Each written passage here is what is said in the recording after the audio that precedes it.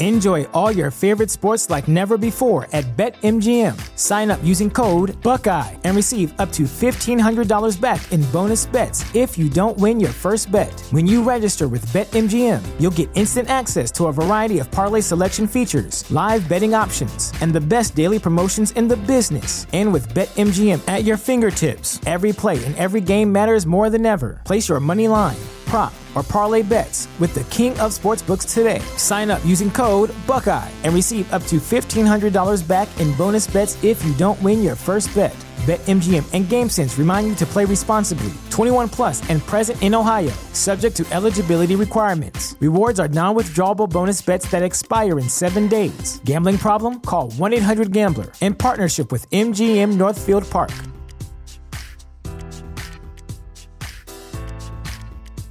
Say goodbye to your credit card rewards. Greedy corporate mega stores, led by Walmart and Target, are pushing for a law in Congress to take away your hard-earned cash back and travel points to line their pockets. The Durbin-Marshall credit card bill would enact harmful credit card routing mandates that would end credit card rewards as we know it. If you love your credit card rewards, tell your lawmakers, hands off my rewards. Tell them to oppose the Durbin-Marshall credit card bill. The following podcast was originally recorded as a live stream for YouTube on January 17th, 2021, and has been edited slightly to account for the fact that you can't see what's going on. Proceed at your own risk.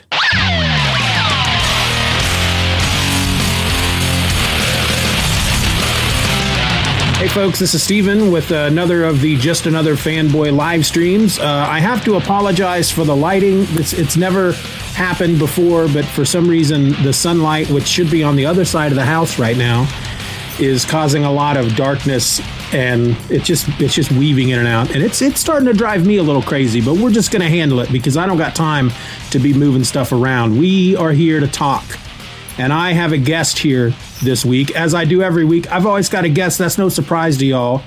But this week I'm talking to fellow podcaster.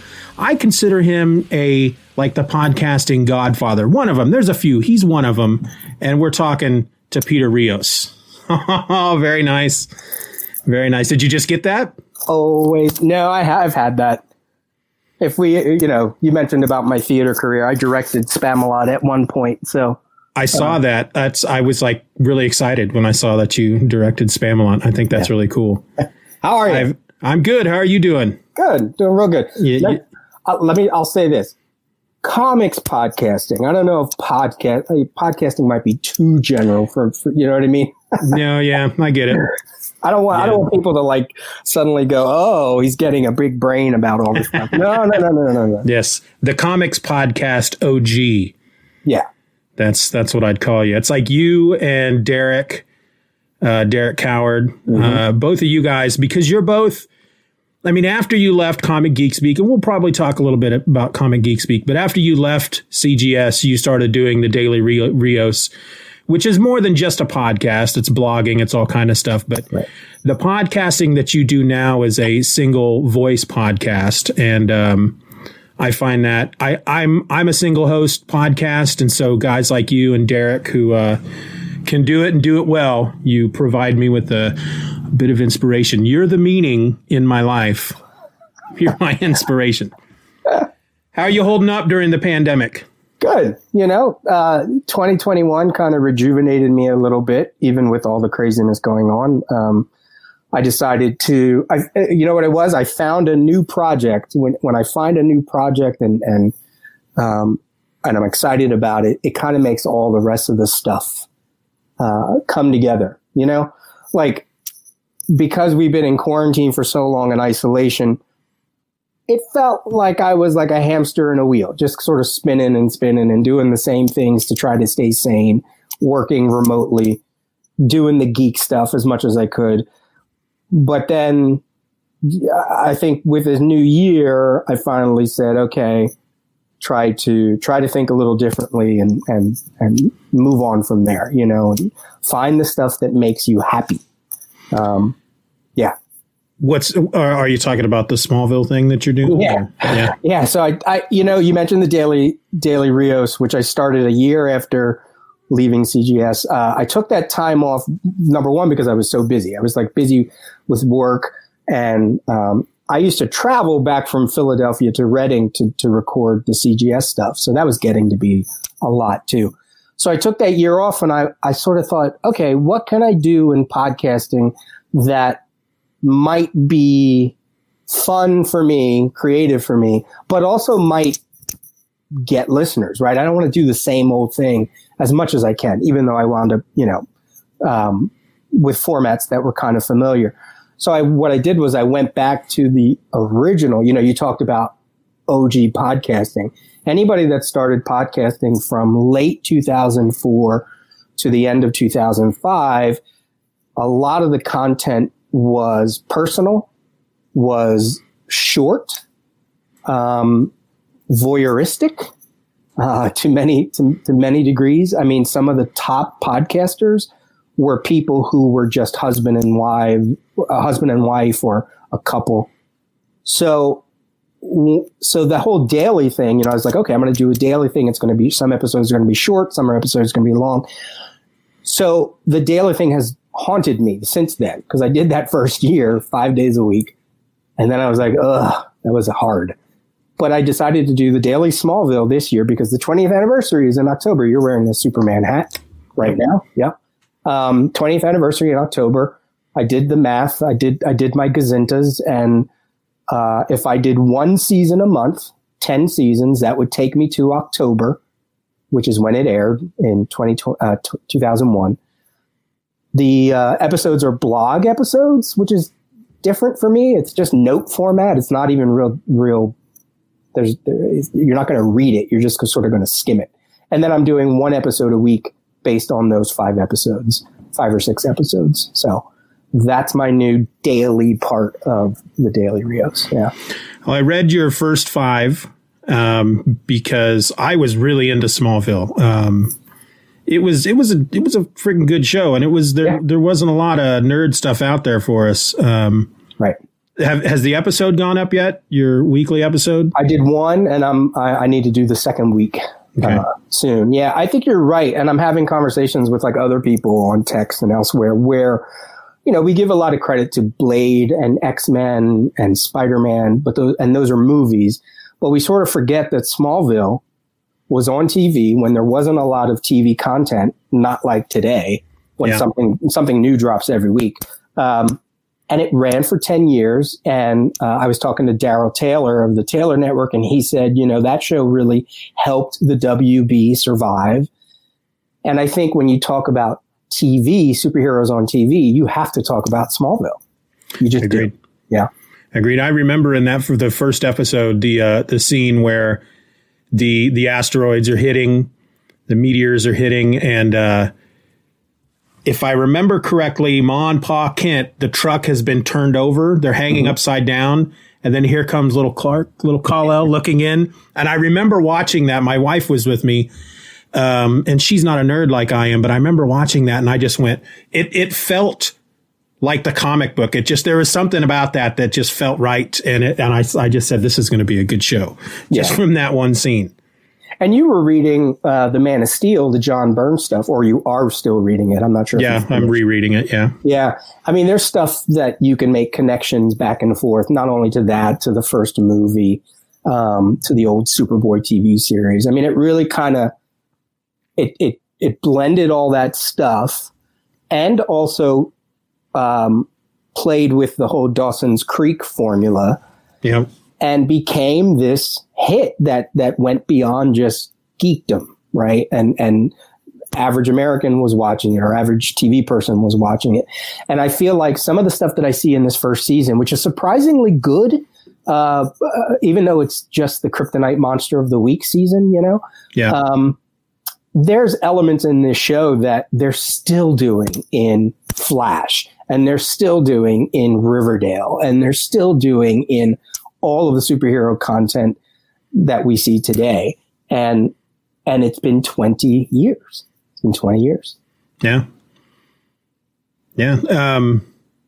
Now, do you know about the actress that plays Chloe Sullivan? You know what's happened to her?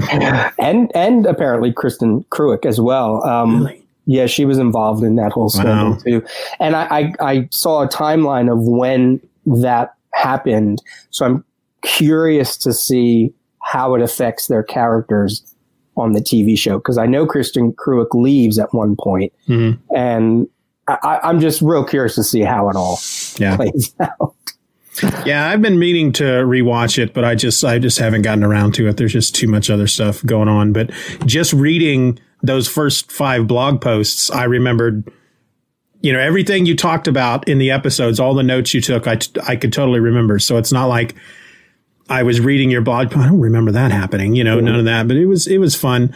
And it's interesting to hear about the mansion, how many times that mansion has been used in other shows and whatnot throughout the years. Because I knew I have tried to watch Arrow. I've watched the first episode twice, and it's not for me. I don't know what it is about that show, but it's not for me. But I knew I recognized that freaking house. I'm like, that's Lex Luthor's house. That's right. Yeah, that's funny. That's the X mansion. That's the they've used it so much. Well, that's because all that stuff. They send all their film people up to Vancouver because of cheaper filming costs, tax credits probably. So Vancouver has become a centralized place. Battlestar Galactica filmed there. There's a lot of times, not only do the actors cross from like Battlestar, Smallville, Arrow, Flash, but then also the sets. And you start to see certain sets and you're like, okay, that's the facade of the building from Battlestar Galactica where Boomer and what's his name first noticed that there were Cylons on Earth. And it's like, okay, you start to see the same thing. Unfortunately, what happens is sometimes that little cross, that crossing of actors especially, it's like, oh, not this guy again or not this girl again. And it's like, can we get some new blood, please? But what are you going to do? Yeah, Supernatural, it was also done in Vancouver, so you see a lot of those crossover too. As a matter of fact, I wasn't the guy who played Dean. He was in Smallville near the end for a while. Yeah. They all bounce around. It's as being an actor too, a theater actor, but I really sort of pay attention to that, and I see it a lot, and it just I start to see the movie making or TV making rather than just sort of watching the show. It's kind of like when I go see theater, I'll sit back and I got to make sure I'm turning that director brain off sometimes if I really just want to try to enjoy the show. And I do it with TV all the time. Yeah, no, I get that because you start to learn little things. And then when you pick up on that, when you're watching TV and whatnot, it can take you out. The worst one for movies is the blue gold or blue orange aspect. You ever, where they film, if you want a certain look in movies, you give your actors a lot of blue to wear and the atmosphere is kind of like orangey, whether it's the sky or whatever. And then when the first time I read about that, I forget what they call it. I don't think it's the golden hour thing, but it's something related to that. I've noticed it everywhere now. And I'm like, oh, there they go. Blue and orange, blue and orange, blue and orange. And it's like, it's kind of frustrating. So when you get a show that actually has color or introduces something different, you're like, you really notice it. And I think it happens a lot in sort of like your standard action movies or movies that they're not trying to do anything but just make a movie, So. Yeah. So I don't know if you remember this, but we met once in real life. Okay. You were still with CGS. It was the year that you guys had decided that you were going to try to hit as many conventions around the country as possible. And you and Pants had gone to the Kansas City, I think it was Planet Comic-Con. And I don't normally get out to conventions. I mean, they're really expensive. And, but I took my son. And I said, well, when's the next time I'm going to have a chance to meet Peter Rios? Plus Scotty Young was there and Cullen Bunn was there, and I hadn't met those guys yet. And so, we came up. And wasn't that 2011? Maybe. Because I think it was sort of the last year of that I was in CGS. We hit C2E2 the week before, and then we stayed in Chicago for a few days and then went down and hit Planet Comic-Con because it was first of all, it was the very next week and it was close. and we had a lot of fun there. We had a lot of, we had a real, we met a whole bunch of, like you said, listeners that we hadn't seen before. That was part of the thing, was go places where we hadn't been. We got invited to I think I hosted a few panels, and we had a Gail Simone interview that we did at our booth. That was great. I think we also, is that the one where we spent like some time at Freddie Williams' studio, the artist Freddie Williams? We got to be in the studio. Yeah, that was great. That was fun. That was fun to go somewhere new and to hit a convention like that. And the people there were awesome. They were so awesome. Yeah, it's kind of funny because me being I'm a very socially awkward person when it comes to meeting people for the first time in real life. I can do this. I can talk to people on the phone. I'm better in text. But when I'm face to face with somebody, it's so I go to this convention and I spend the money. We get in there, and ultimately, I think our meeting was just chalked up to me going, "Hey, what's up, Stephen Orr? Yeah, just another fanboy." Yeah. And that was about it. Like the podcast, as you guys are really good. That's funny. And that was about the same thing when I met Scotty Young and Cullen Bunn. I'm just like, hey, like your stuff. Because I didn't have anything for anybody to sign. I didn't have any other reason to talk to anybody. Right. So I mean, and you're so full of life on your own show, with the commercials and all this stuff. Like I told you this is all an act back here. Yeah. Everybody's probably like, oh, that's a cool setup. And I just did it like 5 minutes before. I was like, what can I put on there to make this ugly shelf look, not ugly shelf, but just give me some background. Yeah. Nice. I'm seeing OMAC. Is that OMAC back there? And the Dark Mirror book. Hush. Donna Troy.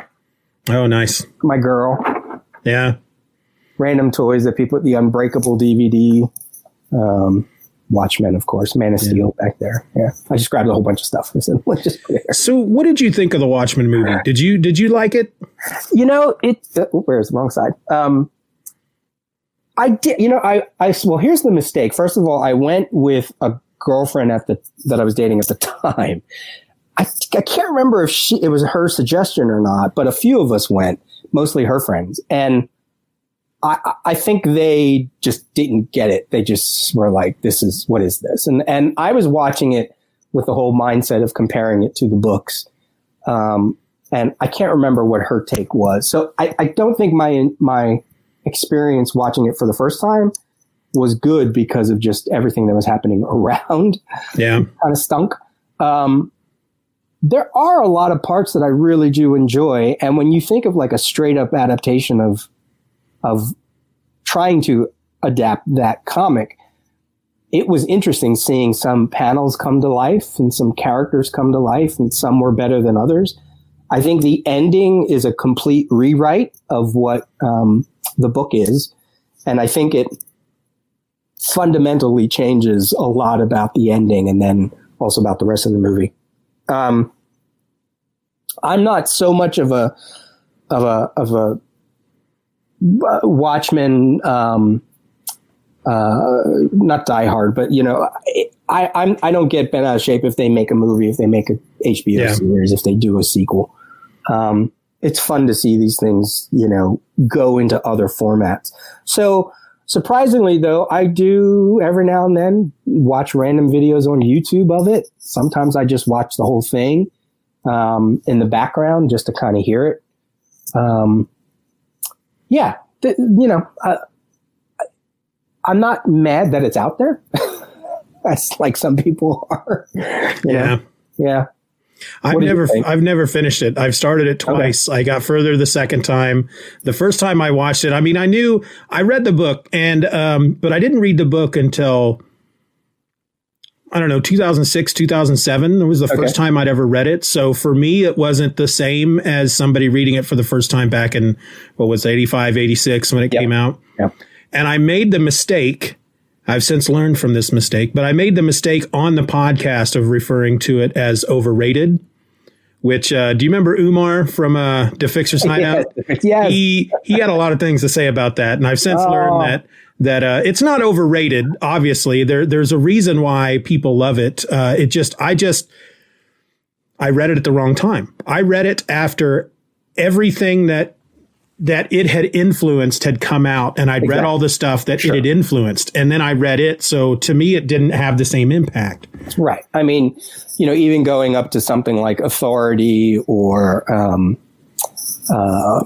don't even know. Just anything that kind of, I hate to use the word, but deconstructs superheroes or tries to put a new spin on it in one way or another probably owes itself to Watchmen. It's somehow, consciously, subconsciously. And you're right. Like when I read it, I was reading it at the time it came out. And let's see, 85, I was 12 or 13, 14 when it came out. So I'm reading this book that, first of all, I don't even know if the store was supposed to sell me the book, but they did. And it was a book, and I'm sure older people probably, they were like hit with the importance of it, but there was some great buildup with the ads. There were all these characters, and it was kind of like just reading this comic and kind of blowing my mind. The biggest thing that happened back in the 80s, I always like to try to pinpoint this when talking about Watchmen. Yes, I'm sure there are people who were like, this is groundbreaking, and they're writing reviews and blah, blah, blah, blah, blah, blah. At our comic store, Golden Eagle, actually, at the first store,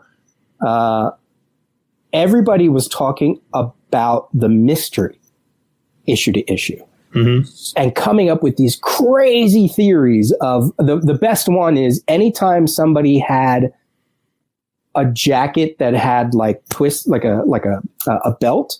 And if you saw the belt in the form of I can't do it with my fingers, in the form of like a scythe, like a hangman's or death's scythe, that person was going to die like either by the end of the series or in the next issue. So everybody was like looking, Miss Jupiter has it. Oh, the Night Owl has it. Of course it didn't turn out to be true.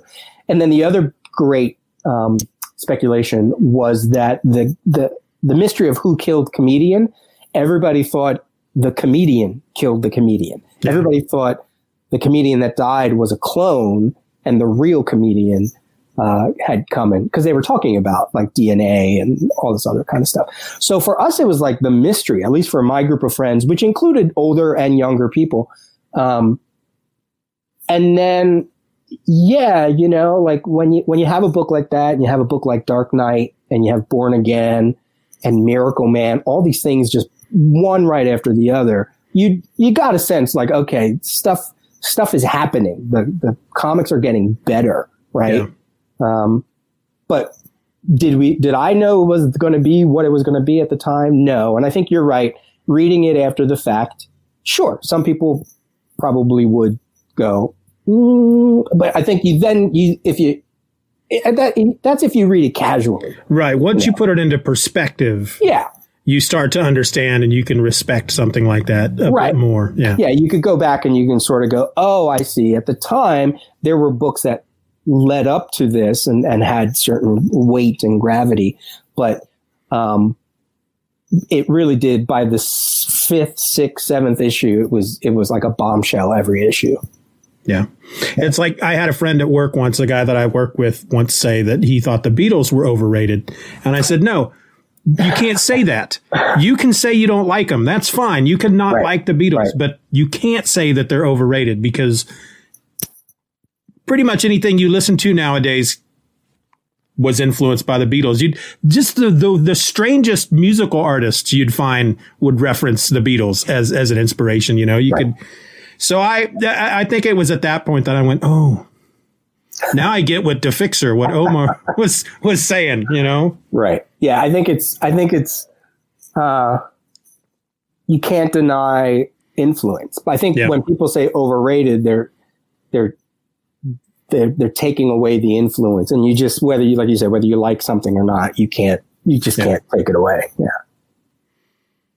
So, all right. Well, I know you talk about CGS a lot.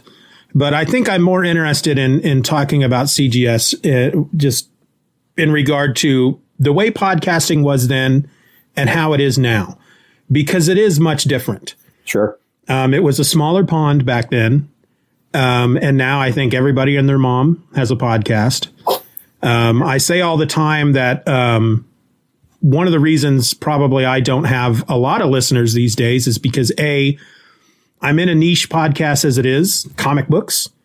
And then I've narrowed the scope down even further by being a single host, and not a lot of people dig the single host. I don't, whatever. But, what was it about? So there's the obvious. Podcasting back then was not as easy to get into as far as what you needed to get started, how you got the podcast out there. Nowadays, hell, you got a phone. That's all you need anymore. Exactly. A phone and a way to access the internet, and you got a podcast. Right. What are some of the other big differences between now and then? Social media is a huge difference. We didn't have social media back then to the degree that it is now. Again, we're talking early March 2005, the first year. I mean, we joined Twitter in 2008. Yeah. So, and before that was MySpace and something called Comic Space. And I think Facebook was around, but again, none of the social media was the level. So I think the difference is nowadays everybody has a voice, even if you don't have a podcast. If you have a Twitter account, you think you have a voice. Like if you have 200 people or you have 2 million people, Facebook is the same way, right? Everybody's dumping their opinion. So I think it's this notion of your opinion getting out there and who's responding or who's reacting to it. And at that time, the way our social media was everything we did on forums. We had our own forum. So I think that is that was a big equalizer, because you could also get your content out there. So not only are you just fighting for people to find your podcast and download it, now everybody can blast their podcast on Twitter, Instagram, elsewhere. And there's also a whole bunch of different formats, between releasing on Spotify, YouTube. YouTube is a big competitor now. I'm really surprised at, and you're doing this now, right? Because this is a video content thing. So my younger niece and nephew, they can sit there and watch people play video games and watch people unwrapping things, and they love it. I tend to, I can't watch something because when I watch it, that's the only thing I can do. I can't multitask, Yeah. But if I'm listening to a podcast, I can do other things. So YouTube was a big competitor too. So I think, just like you said about the sort of emptiness of how much geek stuff we had in the early 2000s, we also didn't have a lot of distractions in that regard as well when it came to social media. So that's probably one of the biggest ones. And CGS was pretty big back in the day. I mean, I think it was you guys and iFanboy, maybe around comics. In my mind, those were the three big comic podcasts. Yeah, I think they were the three loudest comic podcasts. You can definitely give it that. I mean, our numbers were sort of crazy. I used to, the way I would factor how we were the size of CGS compared to like iFanboy had a website prior to their podcast, like for a number of years. Mm-hmm. So they were the other ones that also got a lot of numbers. Around Comics was which spawned out of CGS, in the early days, was I think the reason, bless you, whoever that was. That's my daughter. I was like, what's that? I think what was good about them was they were not trying to be like the other ensemble podcasts. Like a lot of time you talk about this solo host versus ensemble. Most of the reasons why some ensemble podcasts don't last is because they try to be too big too early. And they try to go, we're going to have 10 segments an episode. It's going to be 3 hours long. But they never let you get to know who these hosts are. Most of the times they weren't friends to begin with, or they're just sort of like mutual friends from online. So even to this day, like Geek Syndicate is still around. Those are two friends from the UK. Yeah. Comic News Insider every now and then has the two original hosts. They were friends. So the ones that you understood who the hosts were in an ensemble format, I think that's the reason why longevity worked. And the way that we used to sort of go, okay, how do we know that we're getting traction, and how do we know that we're really reaching a lot of people?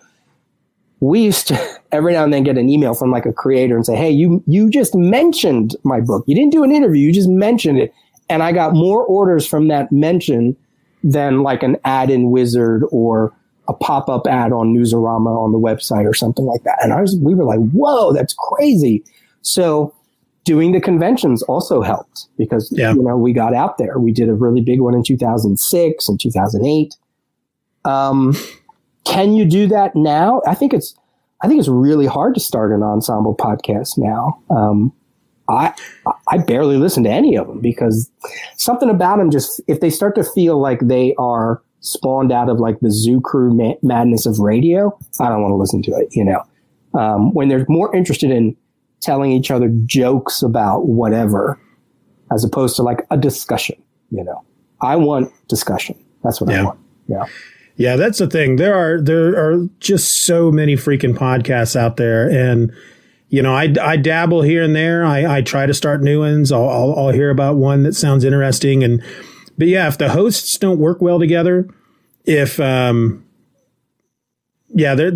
to be a bit of chemistry. I mean, that's why it's one of the reasons why CGS worked, because you guys just hung out at the comic book store. I mean, ultimately what CGS was, the way it was to me was somebody brought a microphone into the comic book store and you guys were just talking about comics. I mean, you had your segments, you had the Stump the Rios and the junk like that, but you could tell that you guys liked each other and that you got along. It's one of the reasons why I liked Half Hour Wasted.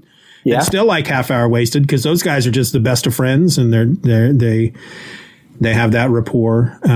But yeah, sometimes, and if, I go out there, like on the Reddit, they have podcasting subreddits, and you'll see a lot of posts out there with, hey, I'm starting a podcast. I want to talk about this. Does anybody want to join me? And they just grab strangers from all across the country and they start podcasting, and sometimes it works and but most of the time it doesn't.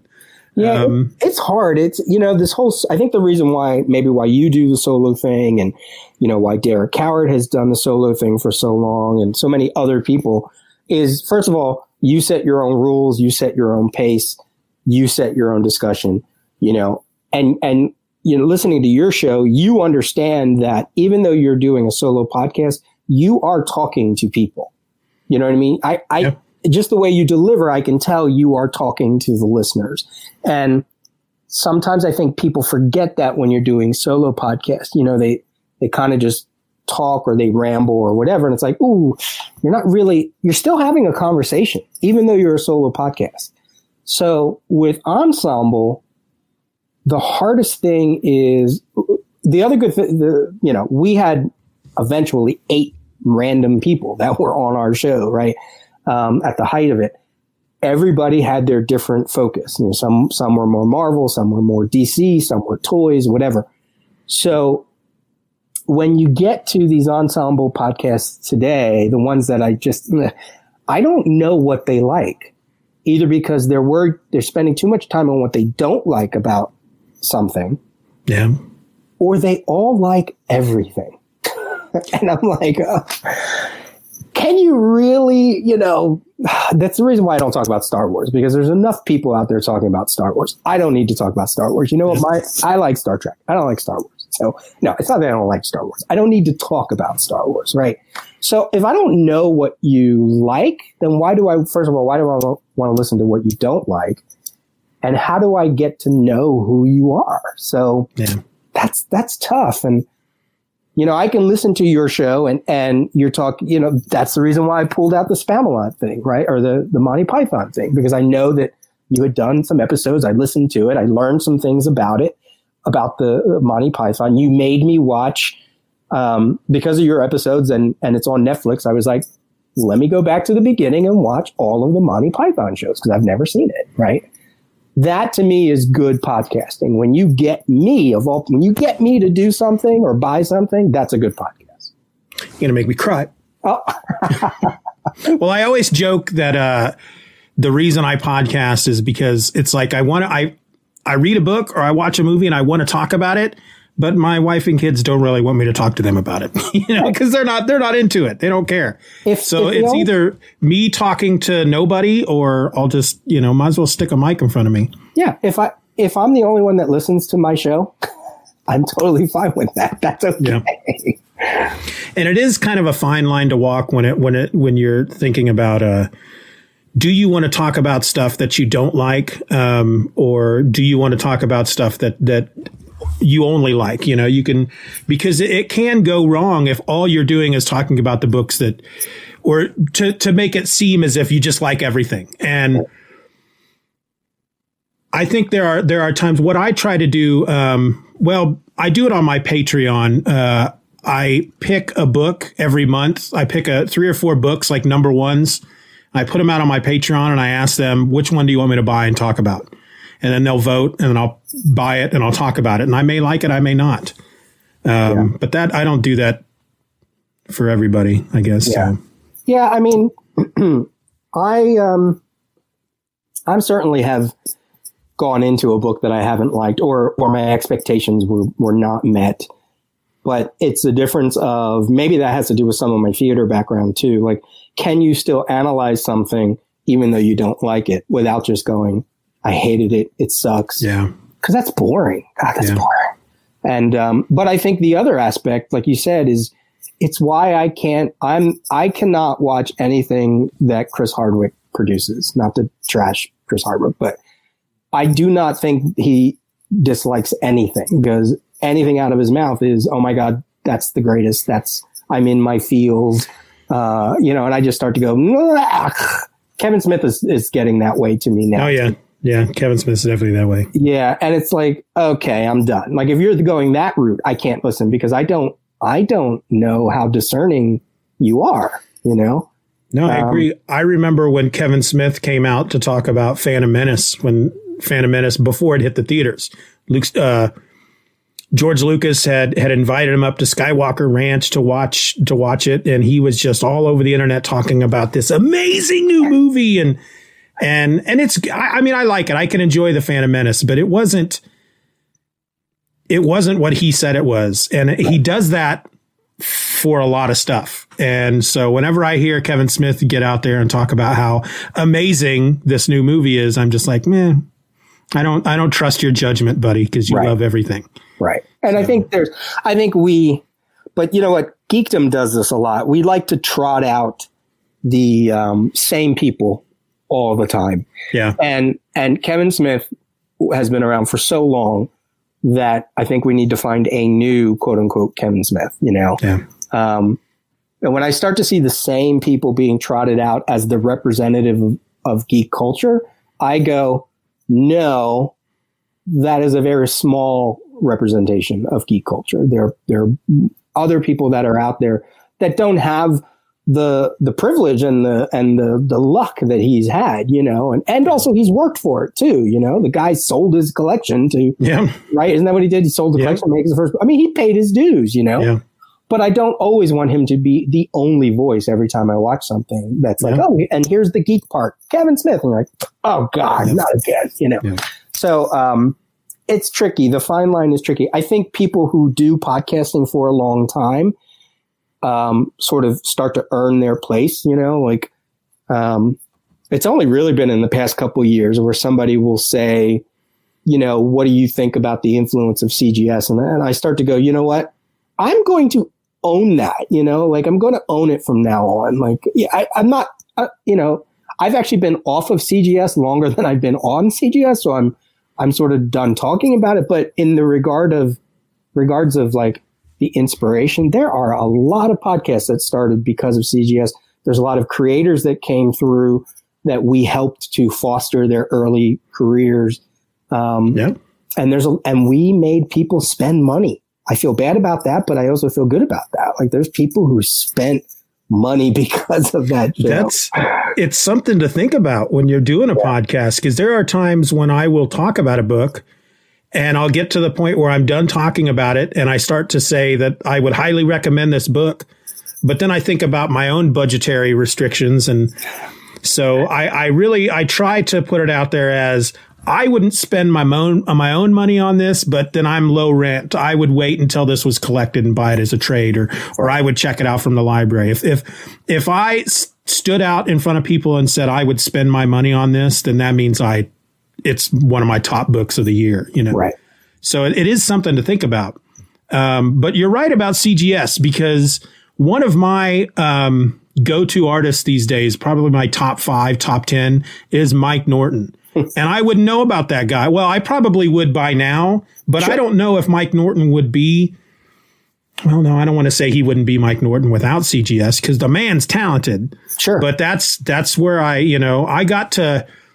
heard about Mike Norton, and I got to know Mike Norton because of the CGS podcast. And I think there's a little bit of that there too. It's the guy's a good artist, but I got to know him thanks to that podcast, thanks to CGS, and then of course the Crankcast. Right. He was smart, because Mike said, he emailed us and he said, guys, I listened to you. I really like you. And we're like, oh my God, it's, a creator.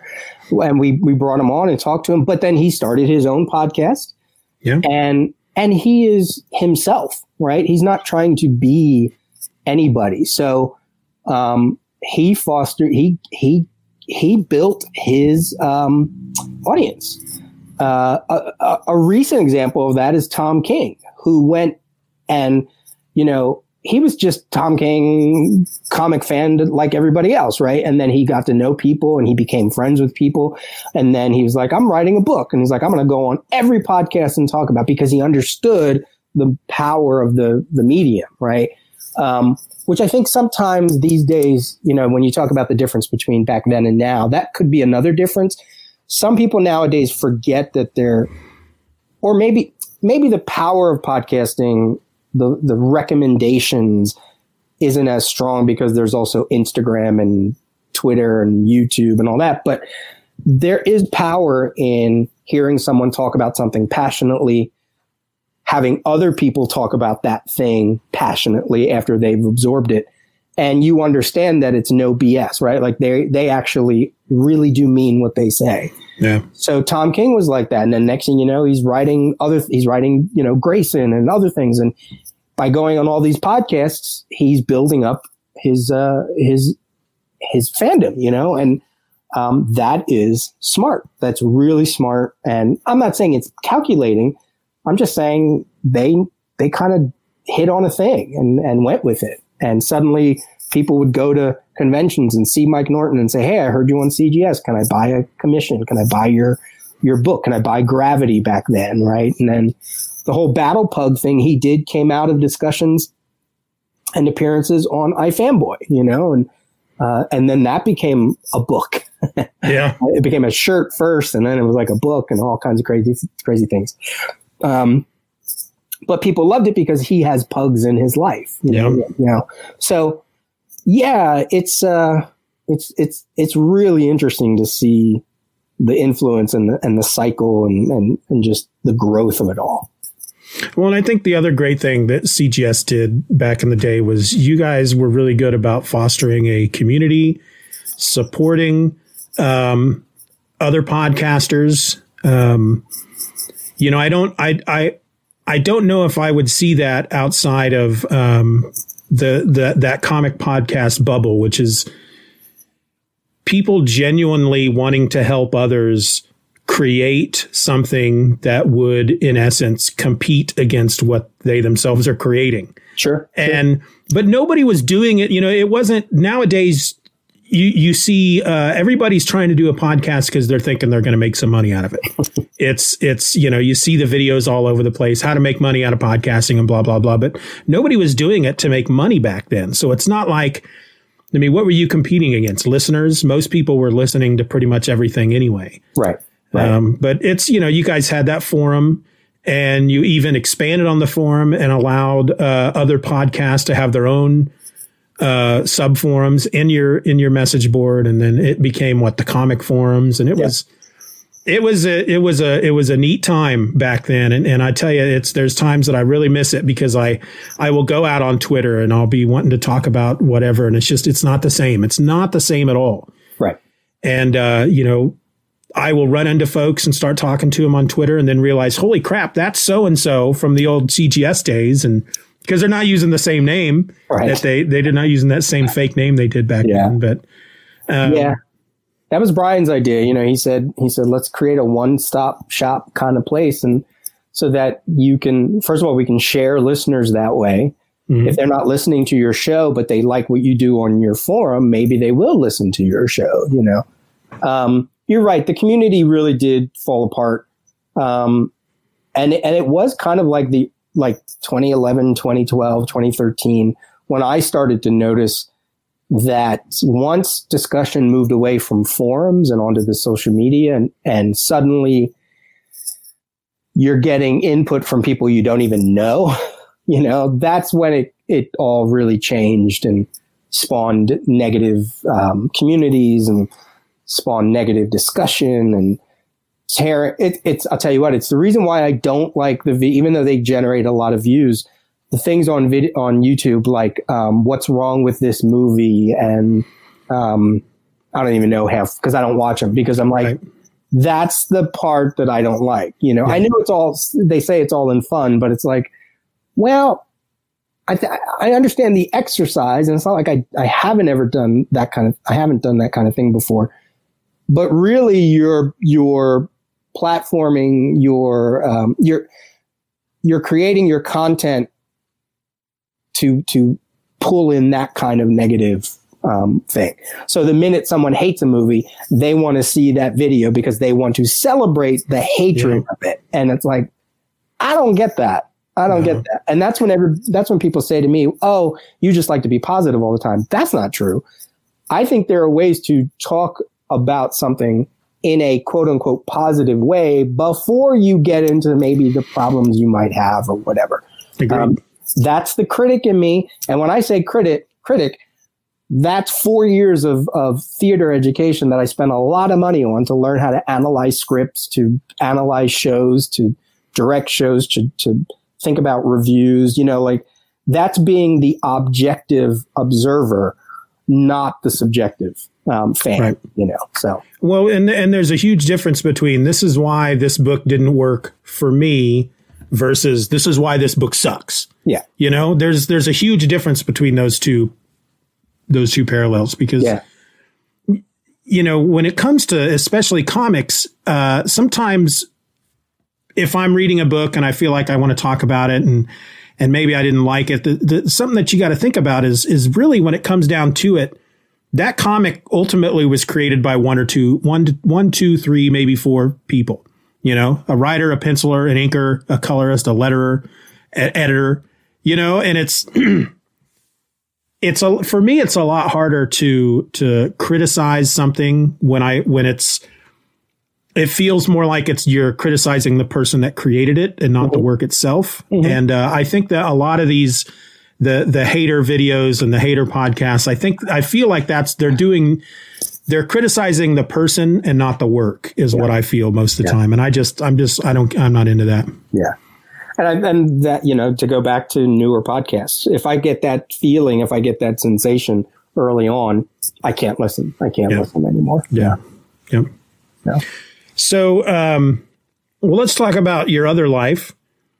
You are an actor. So you do the musical theater. So you act. Do you do the singing? And I know you dance. Yeah. You do choreography. You direct. It just amazes me.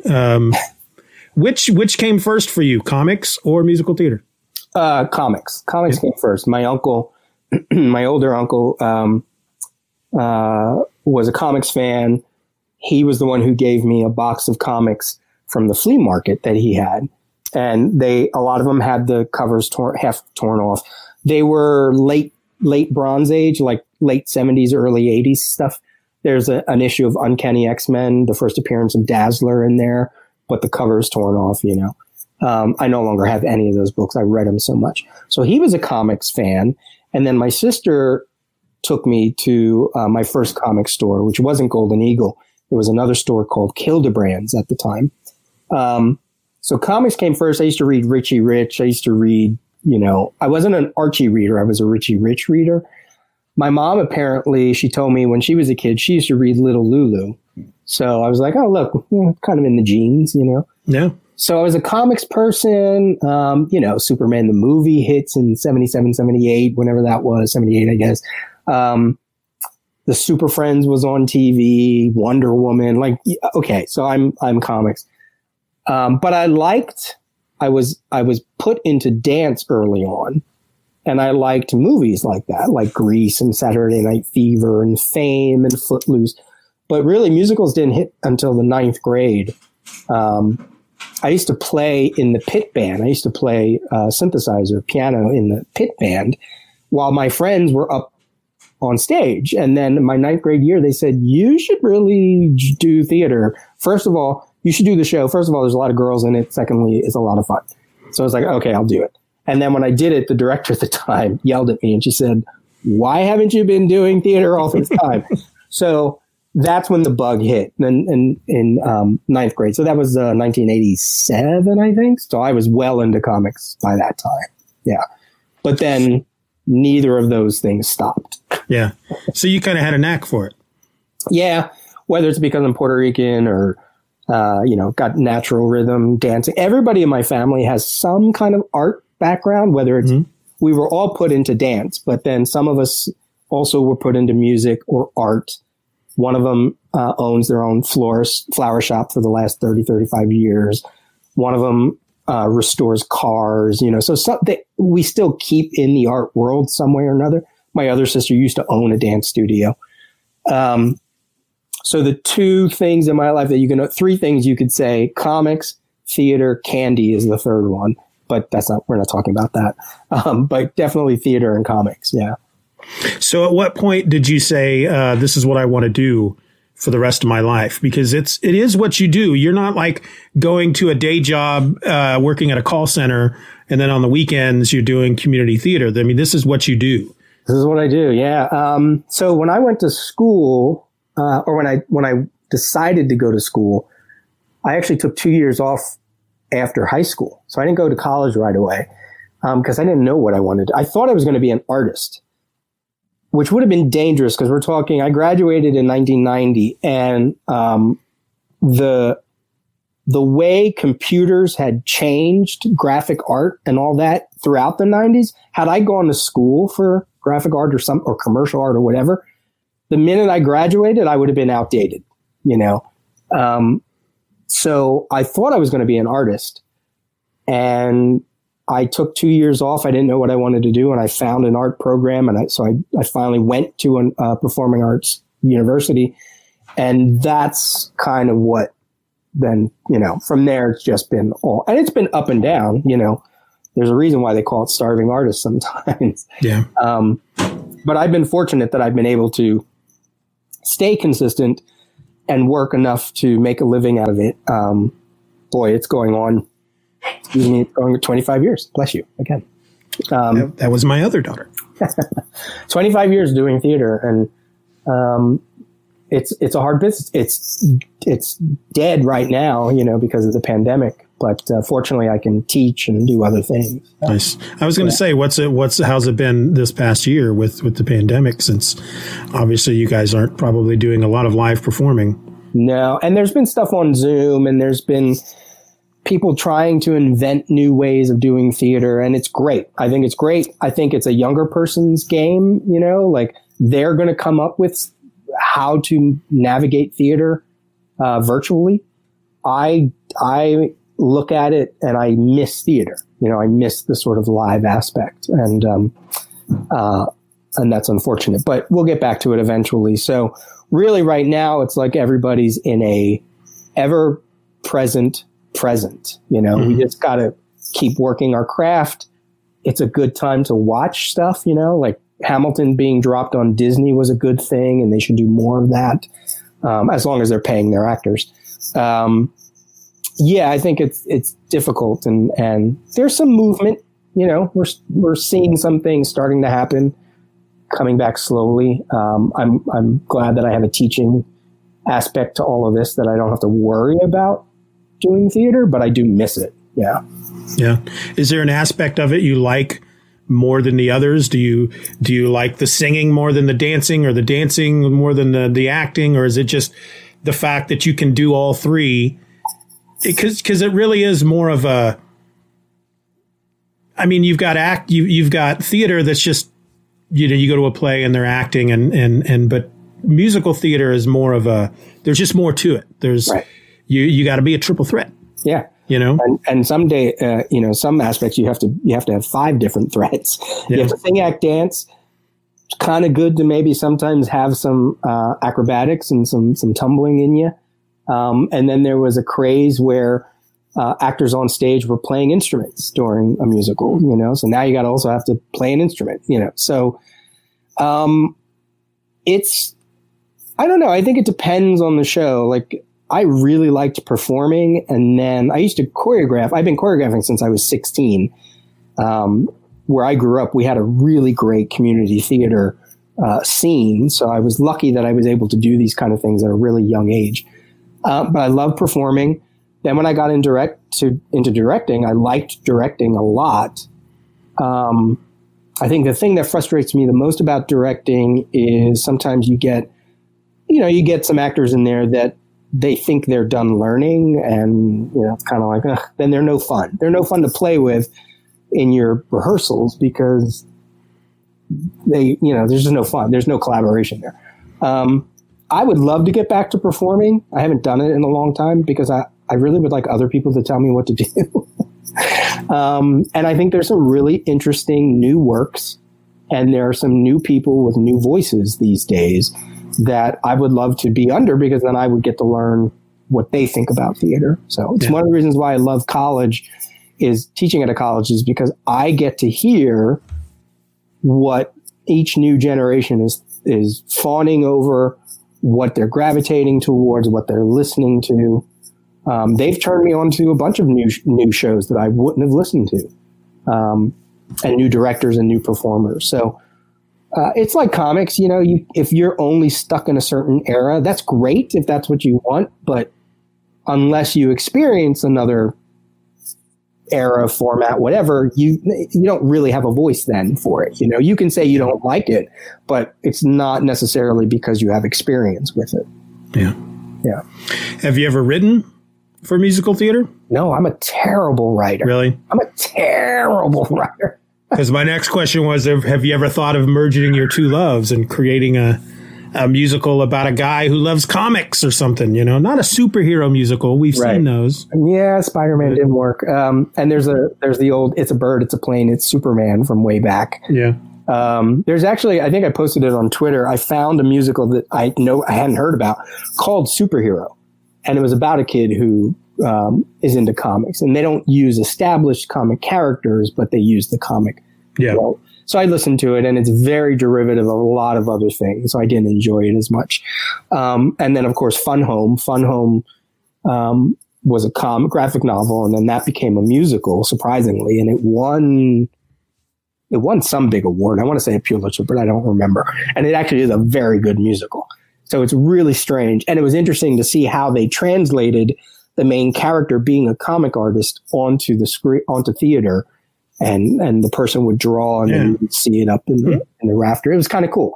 So the two worlds do meet, surprisingly. But like I said, I'm a terrible writer, and I know people say, well, the only way you can get around that is by writing. But even when I do blog posts, I don't understand grammar and where does this comma go and what's a semicolon versus a colon. And that's not my thing. You know, I have ideas. I wish I could write. Maybe I should write and just let an editor fix it up, but I'm a terrible writer. So what I think I could do better is I would really love to be like an artistic director, where you can watch what people have done and then sort of look at it and go, great, this makes sense. This doesn't make sense. I think you should move this here, or, you know, pace this differently. Like, I'm really good at that. It goes back to the whole analysis thing. I think that's where my strengths lie more than being a writer. Like, even the commercials that you do and the fun, like, I can't do that. And I'm an actor, and I can't riff and improv, you know. That's not where my strengths in acting lie. Well, the nice thing about the podcast is that I'm not exactly, I mean, there is some riffing and some improvising, but sometimes it's me sitting there with the mic on for 10 or 20 seconds thinking of something funny to say, and then maybe saying 4 or 5 things. Sure. And then the magic of editing makes it sound like I'm just really clever and witty. Editing is amazing. People think like, wow, you just hit record and go. And I'm like, you don't know how many burps I've just cut out, and pauses, and stumbling over words or forgetting the English language, just forgetting words, and just, it's terrible. Well, I'll tell you something that I just discovered over the last 6 months I record using Audacity. All the time that I podcasted back in like 2006 to 2008, and I've been podcasting now for almost 2 years, just discovered it in Audacity, and it's a thing called truncate silence. And you just select the whole file, and it takes out, if you're sitting there for 5 minutes not saying anything, it just takes all that out and shortens it down to little. Oh my God, that has saved me so much time editing, just pulling all that out. And that's good. I know some people use that too, but what winds up happening is they don't sound like they don't stop talking. Yeah. Right? I don't know if there's a way. I guess maybe there's ways to set. I found that it's easier to add pauses than it is to take away the unnecessary pauses. For me, I pause so much that once I take it all out and then I'm going back and listening to it, I can go, okay, that didn't sound natural because I'm just blah, blah, blah, blah, blah, blah. So I'll just throw a couple of quick pauses in there, and it's fine. Yeah. Then I think that's, if anybody's listening that uses it and doesn't realize, like, I don't know, like, it sounds like you do the same thing I do. I record an episode, I listen to it while I edit it, and then I listen to it again after it's edited. Yeah. And just to make sure everything is right. So that's, at least 2, 3 times that you're doing it. But sometimes I do hear that, and it's like they just talk, and then something gets clipped, and it just doesn't sound natural. So that's a scary thing. Yeah. I don't use that tool because it wouldn't work for me because I'd be too nervous. But I don't mind listening to, what else do I got to do? I'm just sitting around all day. So, okay, I'm going to put you on the spot. Musical theater spot. If there are 5 musicals, because I'm not a musical guy. Now, I will tell you that I have watched musicals, I have gone to musicals, and I always seem to enjoy them, but it's not something that I seek out. So if you were to say, here are the 5 musicals that are from now till the beginning that you need to see, what are those 5 musicals? You need to see. You need to actually like sort of, whether it's live or otherwise, not just listen to it. Yeah. Okay. Oof. Yeah, that's a hard one. I will say, okay, so I'll start with Hamilton just because it's out there. But I think the thing about Hamilton is, I need to get my phone for this. The reason why Hamilton was so successful is because it used content that could bring in an audience that maybe isn't used to musical theater, because the music is not all musical theater. It's got mixes of R&B and rap and ballads that sound like they're off the radio, and it's the vernacular that they used is comfortable to the ear, even if it is spoken fast and all that. Plus, watching it, it's almost like a whirlwind of events. It just doesn't stop. It just kind of keeps going. So that's one that I feel like definitely you should experience, whether you come out of it liking it or not. That's not the point, right? Like, and I have Disney Plus, and yet I haven't watched it yet, and I don't know why. I have no excuse. I've been telling myself, because I know that my daughter she likes musicals, and there's really no reason why we haven't watched it. But. Right. And don't try not to make a thing of it. Like, if you are going to watch it, don't go, okay, today's the day, let's get the popcorn, because then I think you're going to hype it up. Just sort of like, I got nothing. Oh, you know what? Let me watch it. It's fun. Yeah. Okay. So I had to pull up a list of because, suddenly I couldn't remember any musical. I think everybody should watch Singing in the Rain. I think it is the finest movie musical, even if it's not your favorite or the best. It is so clever. It is fun to watch. Donald O'Connor is amazing in it. I know so is Gene Kelly, obviously, but Donald. And the history behind how they made that movie as a tribute to making movies is just clever and just fun. So it's like, you got to watch Singing in the Rain. Like, I feel like that's a no-brainer. To watch. See, that's the thing, because some of these you can't really watch because they're not out there. I guess West Side Story, it's sort of cliche. So it's what I always think about when I think of West Side Story. It's another musical that has a lot of history to it.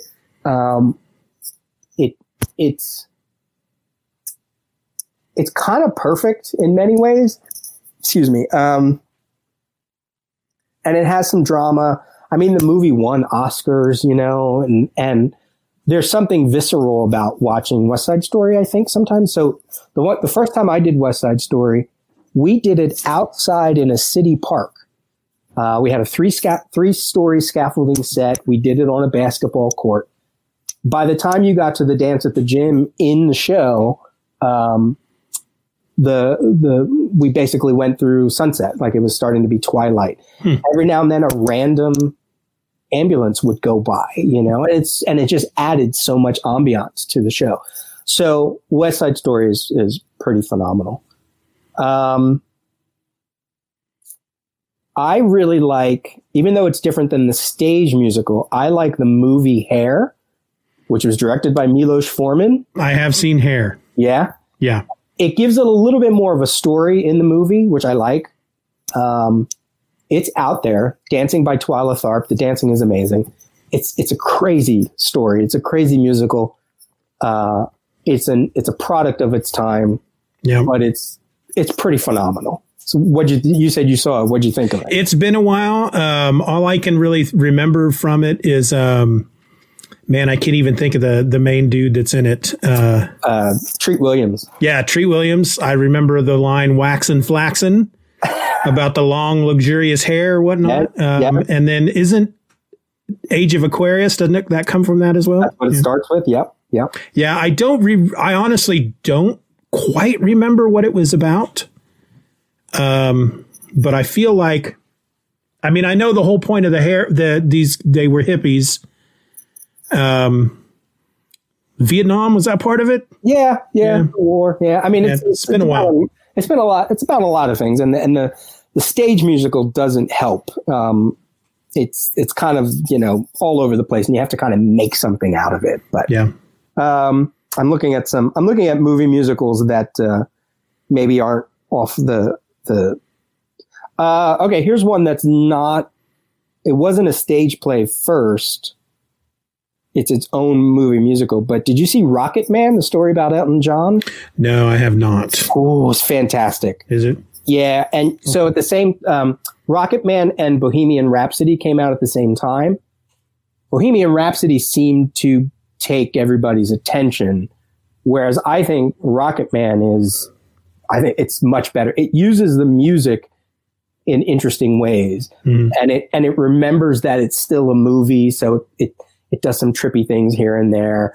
So Rocket Man is that's like my tangent off the track kind of list. Oh, you can't look now that I'm seeing all these, you can't go wrong with Grease from the 70s. Well, yeah, I've seen Grease many times. Yeah, Grease. Look, Footloose was sort of a movie musical. Producers. From the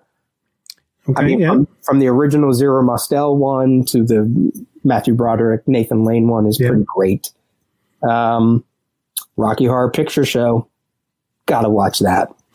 I feel like I've seen that. I feel like I've seen that one. Yeah. And I could probably keep going and going as I look. Oh, The Wiz, the movie The Wiz is fantastic. Oh, yeah. I've seen The Wiz. I was a kid, but I've seen The Wiz. He's on down the road. Yeah. That was one. See, that was one that the reason why I think, to kind of put it in directing terms, the stage musical of The Wiz is nothing more than taking the Judy Garland version and adapting it for an all-black cast, right? But they don't separate. They kept the main character in Kansas, and nothing really changes other than you're using a different demographic of actors. Whereas The Wiz was smart about, okay, let's sort of update it a little bit. Let's put her in New York. I love that the Munchkins are graffiti, everything. They kind of made it make sense with the culture that they were trying to represent. And I even have thoughts on like how to take that even further to separate it from the Baum version or the movie version, the Judy Garland version, So, plus it's funny. The Wiz can be very funny if it's done right. Yeah. And you get to see Michael Jackson and Nipsey Russell and, just Lena Horne and Richard Pryor. I mean, I have a friend of mine that we can quote that movie left and right.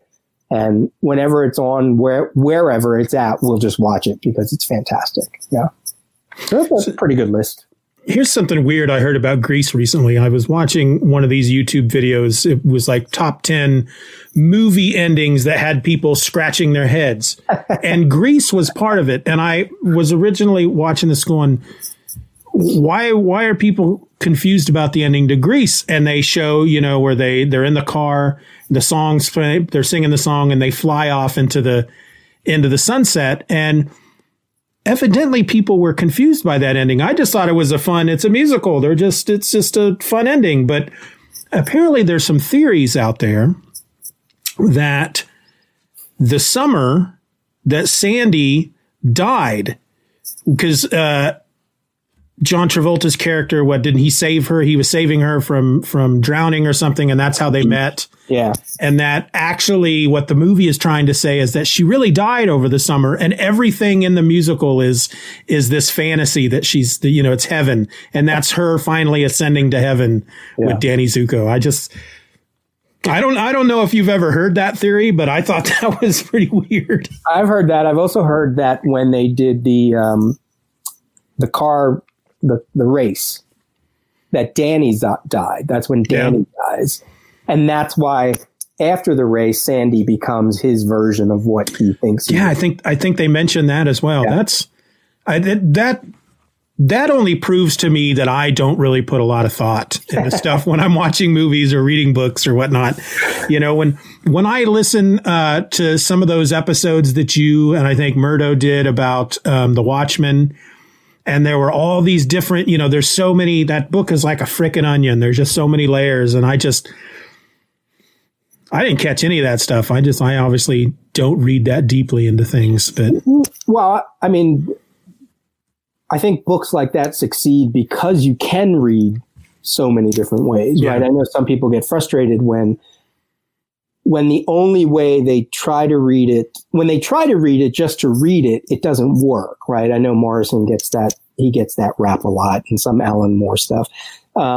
These sort of high concept writers who fail, sometimes they fail and that's okay.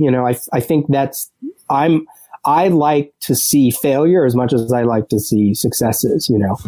I'm always confused by people who say that was the perfect comic, because it's like, well, if it's a perfect comic, why do you need to read any more? Then you're done. You're done. So I think you're right. Like, read it the way you want to read it. And then if you want to go back and enjoy it in other ways, well, here's how.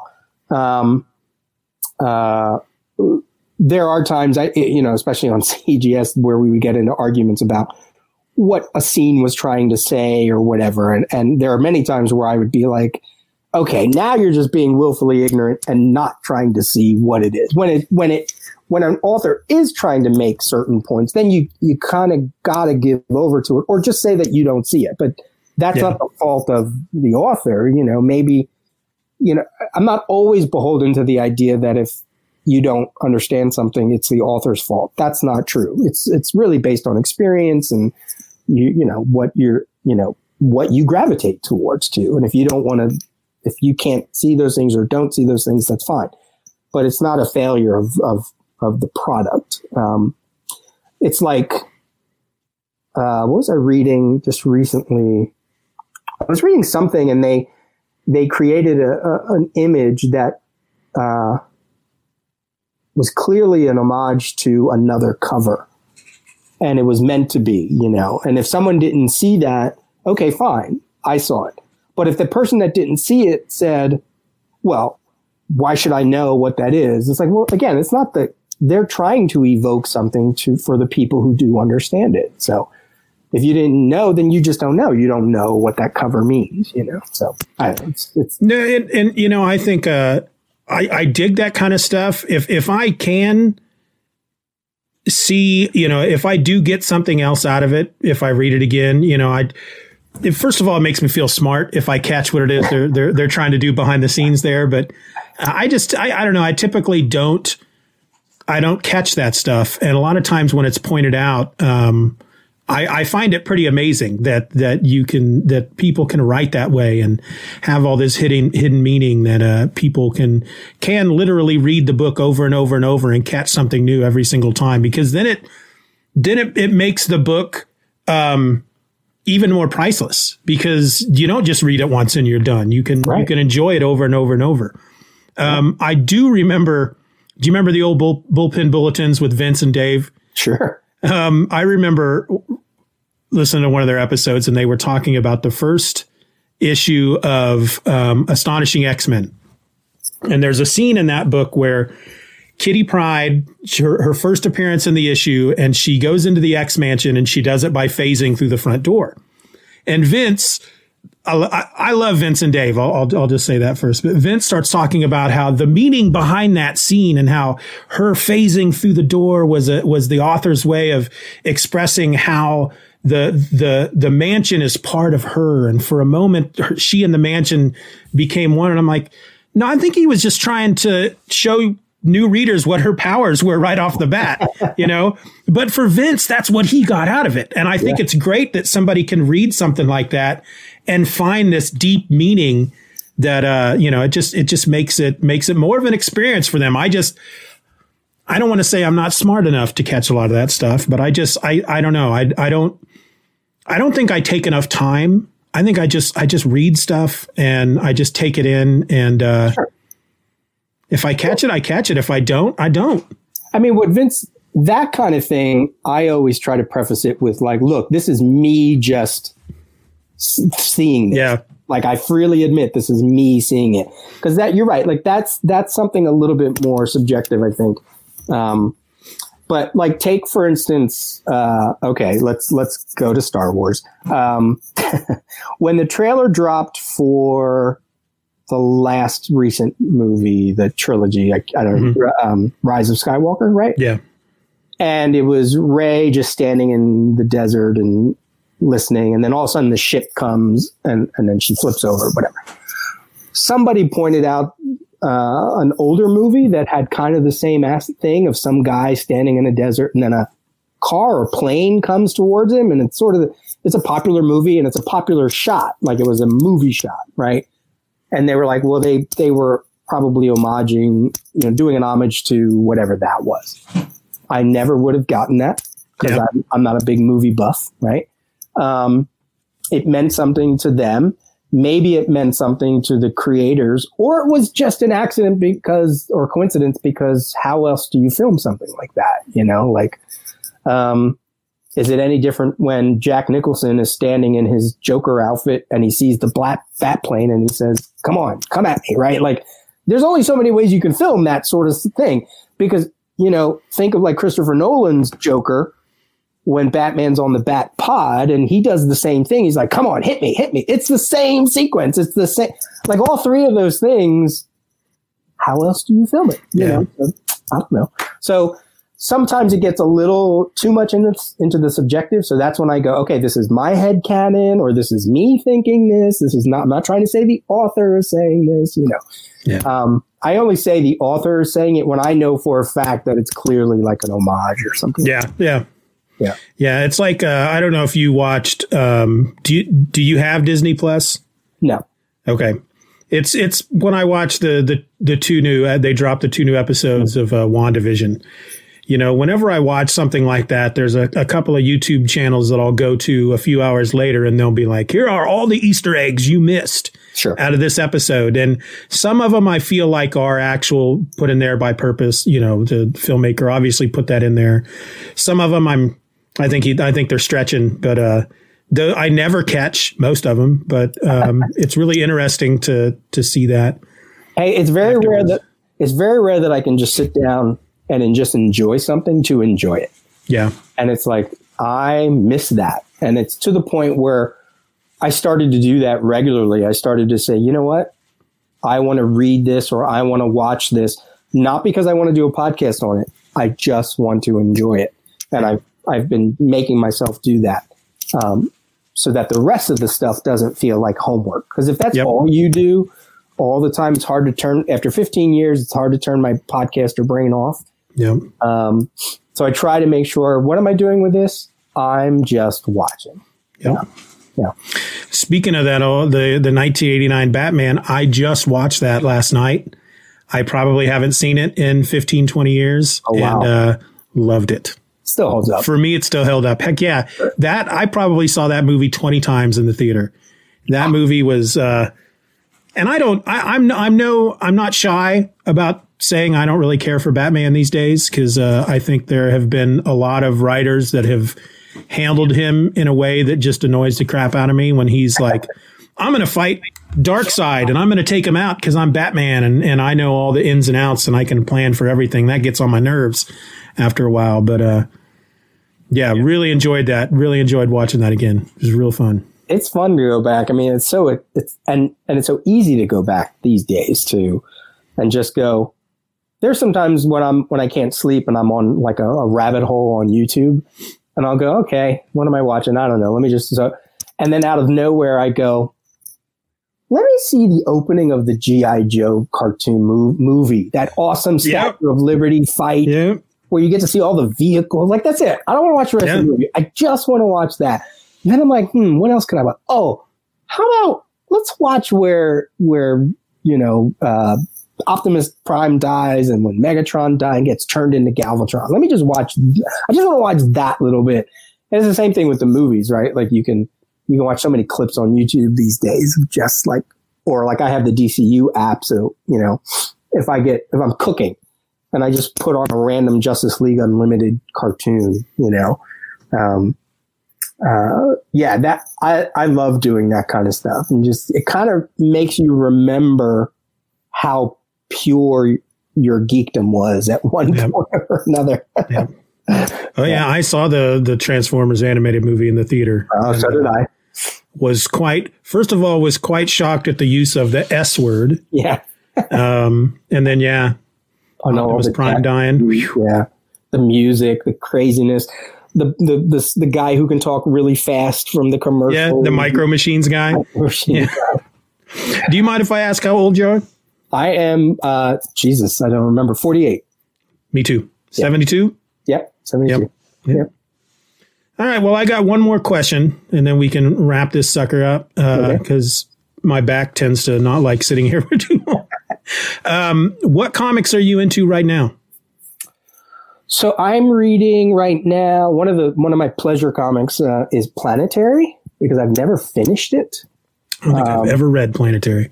Yeah, it's good. It's one of those, we're talking about Easter eggs and homages. I mean, that's one that Warren Ellis is really kind of show, like he's playing around with archetypes and pulp heroes, Shazam, the Justice League, the Fantastic Four. I never finished it because the last few issues were dreadfully late, so I never finished it.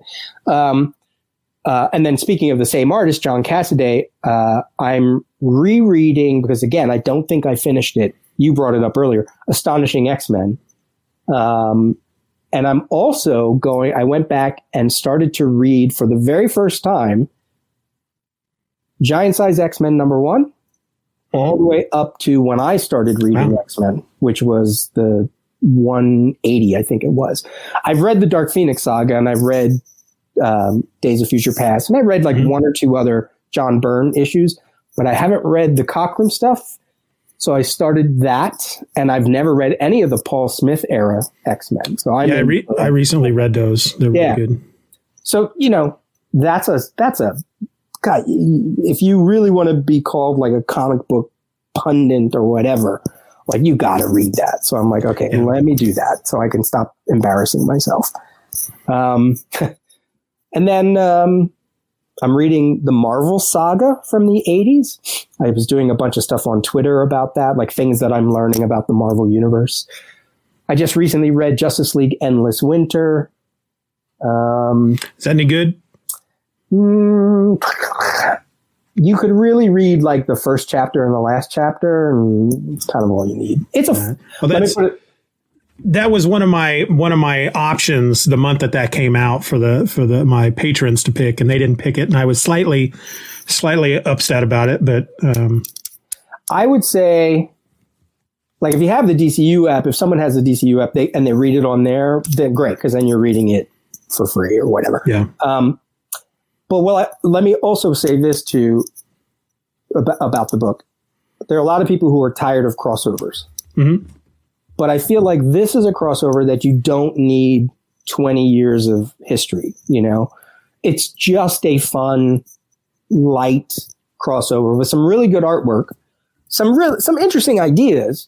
But by the end of it, I was kind of like, okay, I don't know how much more I would give to that, you know? But some people might like it just for the story, so that's fine. Have you read Tom Taylor's Suicide Squad? No, I have not. Really good. I haven't read a lot of Tom Taylor, and is Tom Taylor the writer behind Injustice and all that? Yes. Yeah. And I had a friend who kept trying to get me to read Injustice, and I wouldn't do it because what's the point? It's a video game and it's out of continuity, and why would I want to read a video game comic? That's stupid. And then I finally read it, and it's really good. He's quickly become one of my top 5 writers. Yeah. I feel like when I get to writers like that, I want to go to the thing that made them kind of, you know, established them. Yeah. So that is one. That's something I want to try to do. I thought about it and I didn't. But I'm also trying to read stuff from like older books in my collection. What did I just pull out? I pulled out the original Lobo miniseries. There was something else and I can't remember what it was. It's escaping me, but I read, it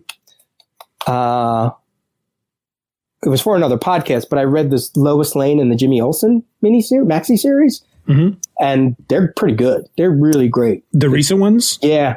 The Jimmy Olsen one is a lot of fun and has some really great cartooning in it. It's so good. I've heard good things about the Jimmy Olsen book.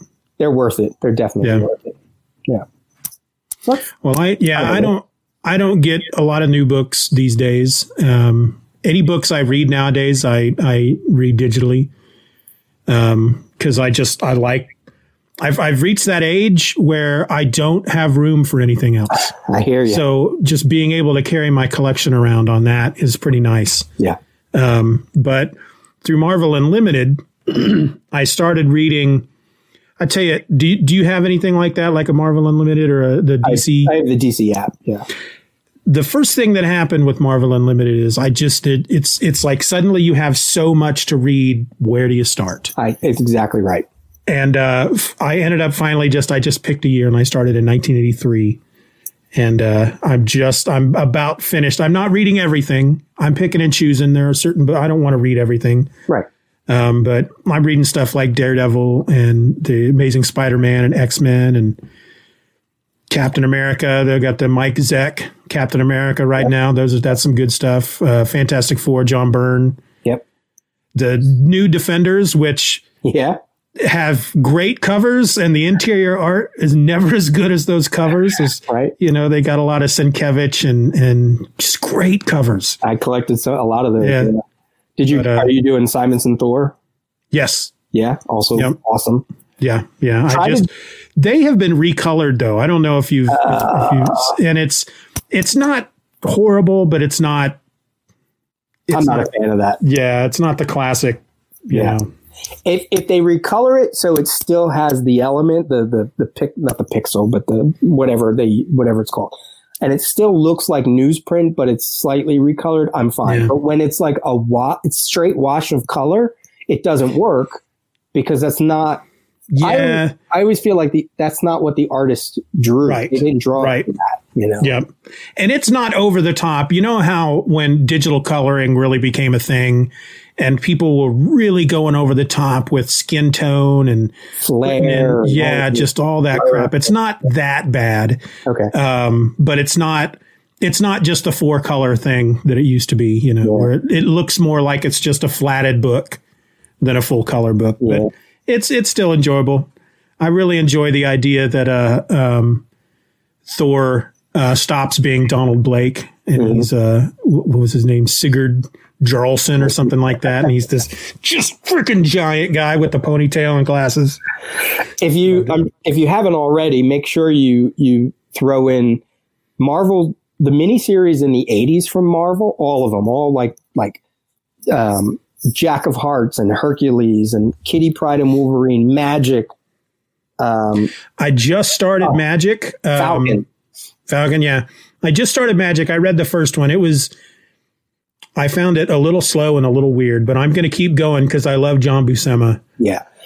Kitty Pryde and Wolverine was one of my first series as a kid. Cool. I was really into Wolverine because I saw him on Spider-Man and His Amazing Friends. And my brother, he was the one that really collected the comics. He kind of passed that down to me. He said, "Hey, here's this new book coming out. It's Kitty Pryde and Wolverine." And that was like one of the first things I ever collected. I think all those miniseries, even though they're not all great, were so interesting because they allowed Marvel to play with their other characters, maybe some new writers, some new artists, but they also they kind of stayed in continuity. Like the Beauty and the Beast one with Beast and Dazzler, which is not very good, but it had some ramifications. And there's a whole bunch: Nightcrawler, Iceman, Gargoyle, Namor. God, I loved those miniseries. They were so good. Oh, the Hawkeye one's good. Hawkeye's good. Yeah, just finished that one today. Yeah. Just read issue 4 when it was a really weird ending because it's like they take out the bad guys and then he can't hear and she's trying to ask him out. And so he doesn't want to be embarrassed. So he just ignores her and walks away. And then boom, you turn the page and they've been married and they're on their honeymoon. It's a really weird way to end that series. Yeah, that was good. West Coast Avengers is also another one that's pretty good. Yeah, good stuff. Yep. Yeah, I think I picked a pretty good, because I think I started reading Marvel. It would have been in 85. Is that when Secret Wars started? 84? I think Secret Wars is when I really started to read Marvel comics. But like I said, my brother was the collector. He would go to the actual comic book store, but he talked my parents into allowing each of us, I have 2 brothers, so there were 3 of us, allowing each of us to pick 2 Marvel comics to get a subscription to, because he knew he'd be able to read them. And I had picked Captain America and G.I. Joe. And so I'm really, my Captain America is I got most of that Grunwald run with Captain America. Leading up to 300, I was getting those. Yeah, the fight with Red Skull. As a kid, I used to read everything. So it was only later that I kind of picked DC over Marvel. But and it's so interesting that I was there for Byrne Fantastic Four and Simonson on Thor. And I missed Frank Miller's first Daredevil, but I saw that Born Again cover and the first issue, and I picked it up. It was so interesting to read comics at that time that now everybody looks back on and goes, well, that was like the height of the 80s, and I was like, I was just buying books. So yeah, good stuff. That's all good stuff. Yep. Well, I'd read the Miller run and completely forgot that he had stopped and then came back with Born Again, and it was Mazzucchelli on it. Yeah. So all I could remember was that Miller had a great run on Daredevil. So I'm reading these old books and I'm like, this is all right. This isn't the earth turning stuff that I remember it being. And then suddenly he goes away and I'm kind of shaking my head. And then bam, I come to Born Again. I'm like, oh, this is what I remember. Yeah. Right. But what's weird is really my deepest memories for Daredevil is the Ann Nesenti, John Romita Jr. stuff. with Daredevil, which had like freaking the devil in it and stuff like that, which is pretty weird. I've never read those. I know I know a lot of people talk about that run, but I haven't gotten to that. I haven't read them since I was a kid, but I think that's why I've started back in 83. I'm trying to get in, move my way up to all the stuff that I used to read as a kid. I remember really being into Alpha Flight as a kid, but I recently started reading those again, and they're all right. They're not as good as I remember them being, but they're still kind of fun. Such an interesting book, though, because it was almost like anti-superhero. It was more about their personal lives for the first, especially the first 12 issues. And Byrne's artwork is, was for as crazy as he is, it was pretty damn good on that book. You don't get that these days too much, where an artist can just kind of breathe on a book and do what they want, unless it's like an independent but when it comes to the mainstream stuff, it's just stuff like that doesn't happen anymore. No, I read his first Fantastic Four book, and I talked about it on an old podcast I did. And it was, it's like nowadays you get a new creative team that jumps on a book, and that first issue is setting up what's going to happen for at least the next 6 or the next 5 issues. And John Byrne's first issue was just this done in one. Diablo was in it. It was really no big deal. But that's people talk about great runs, and John Byrne's Fantastic Four is a great run, but it's not. I'm not one of these, they just don't do comics the way they used to, but they really don't. Right. And that can be a good thing and it can be a bad thing. But probably, I was going to say the only person who, and I think do you read Savage Dragon? No, I used to. Okay. I think that's like the only person that's doing comics the way we might remember how they did comics. He's just doing his comics. That's it. Yeah. Yeah.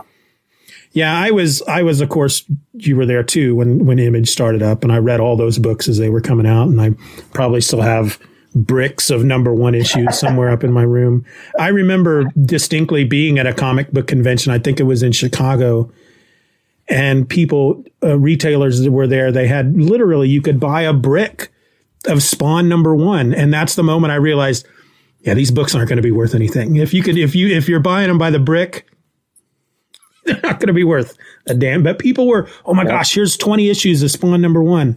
This is, I'm gonna get my kid through college with this. I still see them in 25-cent bins and 10-cent bins and first issues. I think I did pick up, I saw Youngblood 1 was in one of those 25-cent, and I had since sold mine years ago.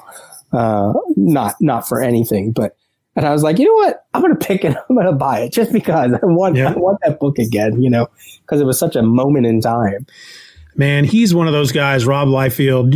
I remember his New Mutants and his X-Force and just being in love with his stuff. And he's one of those creators that whenever he puts something new out, I want to get it. I just have to get it because I want to feel like I did the first time I read his stuff. And you don't, because it isn't great. And I think he kind of knows that, but he doesn't care because he has a huge following regardless. He's just going to go and do his stuff, and he's going to sell books and people love him. But there's that preteen, however old I was. Well, no, because that would have been, that was 91, 89, 90. Yeah. Yeah. So I would have been out of high school. Oh yeah, his New Mutant stuff. Yeah, it's never you just can't go back again. You just can't go home again. If you have Amazon Prime, they have a really good documentary about the Image birth, with interviews with all those creators, and it's so good because you get to see them when they're younger, when they're older, and I learned a few things on there. It's not all new information, but if you don't know anything about it, it's great. It's a good documentary. I'll look it up. I watched a 5-piece thing on YouTube through Sci-Fi Wire that was they talked to all of them at the time that they were making it, which was a couple of years ago, but it was really good. And it was really fun because Robert Kirkman was part of it. Right. Since he's now a founder, an official founder, and it was really kind of fun watching him talk about how he would go into the comic book store and he discovered for the first time that you could get a pull list and they could pull stuff and put it in a box, and all he got were the image books. And then he ends up being a founder. I find him kind of a fascinating guy. Yeah. You have to be someone who's that creative and has had a history over that many years. You know, you don't just get through that without having some kind of bravado. Yeah. Well, and that's when I learned that when he was doing Walking Dead, he had sold it to Image. Somebody had said to him at one point, well, we need something. It can't just be a zombie book. Nobody wants just a zombie book. And he said, oh, well, issue number 4, we're going to find out that it's aliens. And they were like, okay, we can do that. And then after a while, I think Jim Valentino was like, when are the aliens going to come in? And by that point, it was too late because it was already selling record numbers. And he's I think that's the same documentary that I saw. There's no aliens. Yeah. Yeah. Yeah. It's good. It's good stuff. So fun. All right. Well, it was good talking to you. I'd love to have you back sometime. Definitely. Maybe along with one of your Marvel reads if you're reading something. Yeah. Maybe we can pick something. Yeah, that'd be fun. That'd be cool. All right. Cool. I'm going to go ahead and I'm going to stop the broadcast so the people won't see us, but we'll still be on for a few minutes. Awesome. To wrap it up. But for those of you who may be watching live, peace. Bye.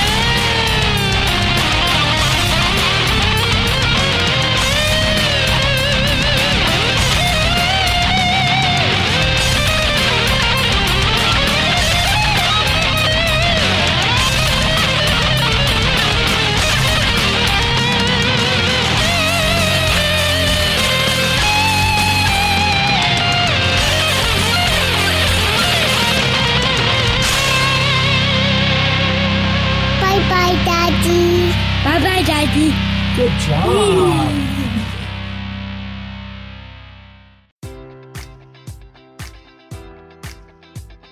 Enjoy all your favorite sports like never before at BetMGM. Sign up using code Buckeye and receive up to $1,500 back in bonus bets if you don't win your first bet. When you register with BetMGM, you'll get instant access to a variety of parlay selection features, live betting options, and the best daily promotions in the business. And with BetMGM at your fingertips, every play and every game matters more than ever. Place your money line, prop, or parlay bets with the king of sportsbooks today. Sign up using code Buckeye and receive up to $1,500 back in bonus bets if you don't win your first bet. BetMGM and GameSense remind you to play responsibly. 21 plus and present in Ohio, subject to eligibility requirements. Rewards are non-withdrawable bonus bets that expire in 7 days. Gambling problem? Call 1-800-GAMBLER. In partnership with MGM Northfield Park.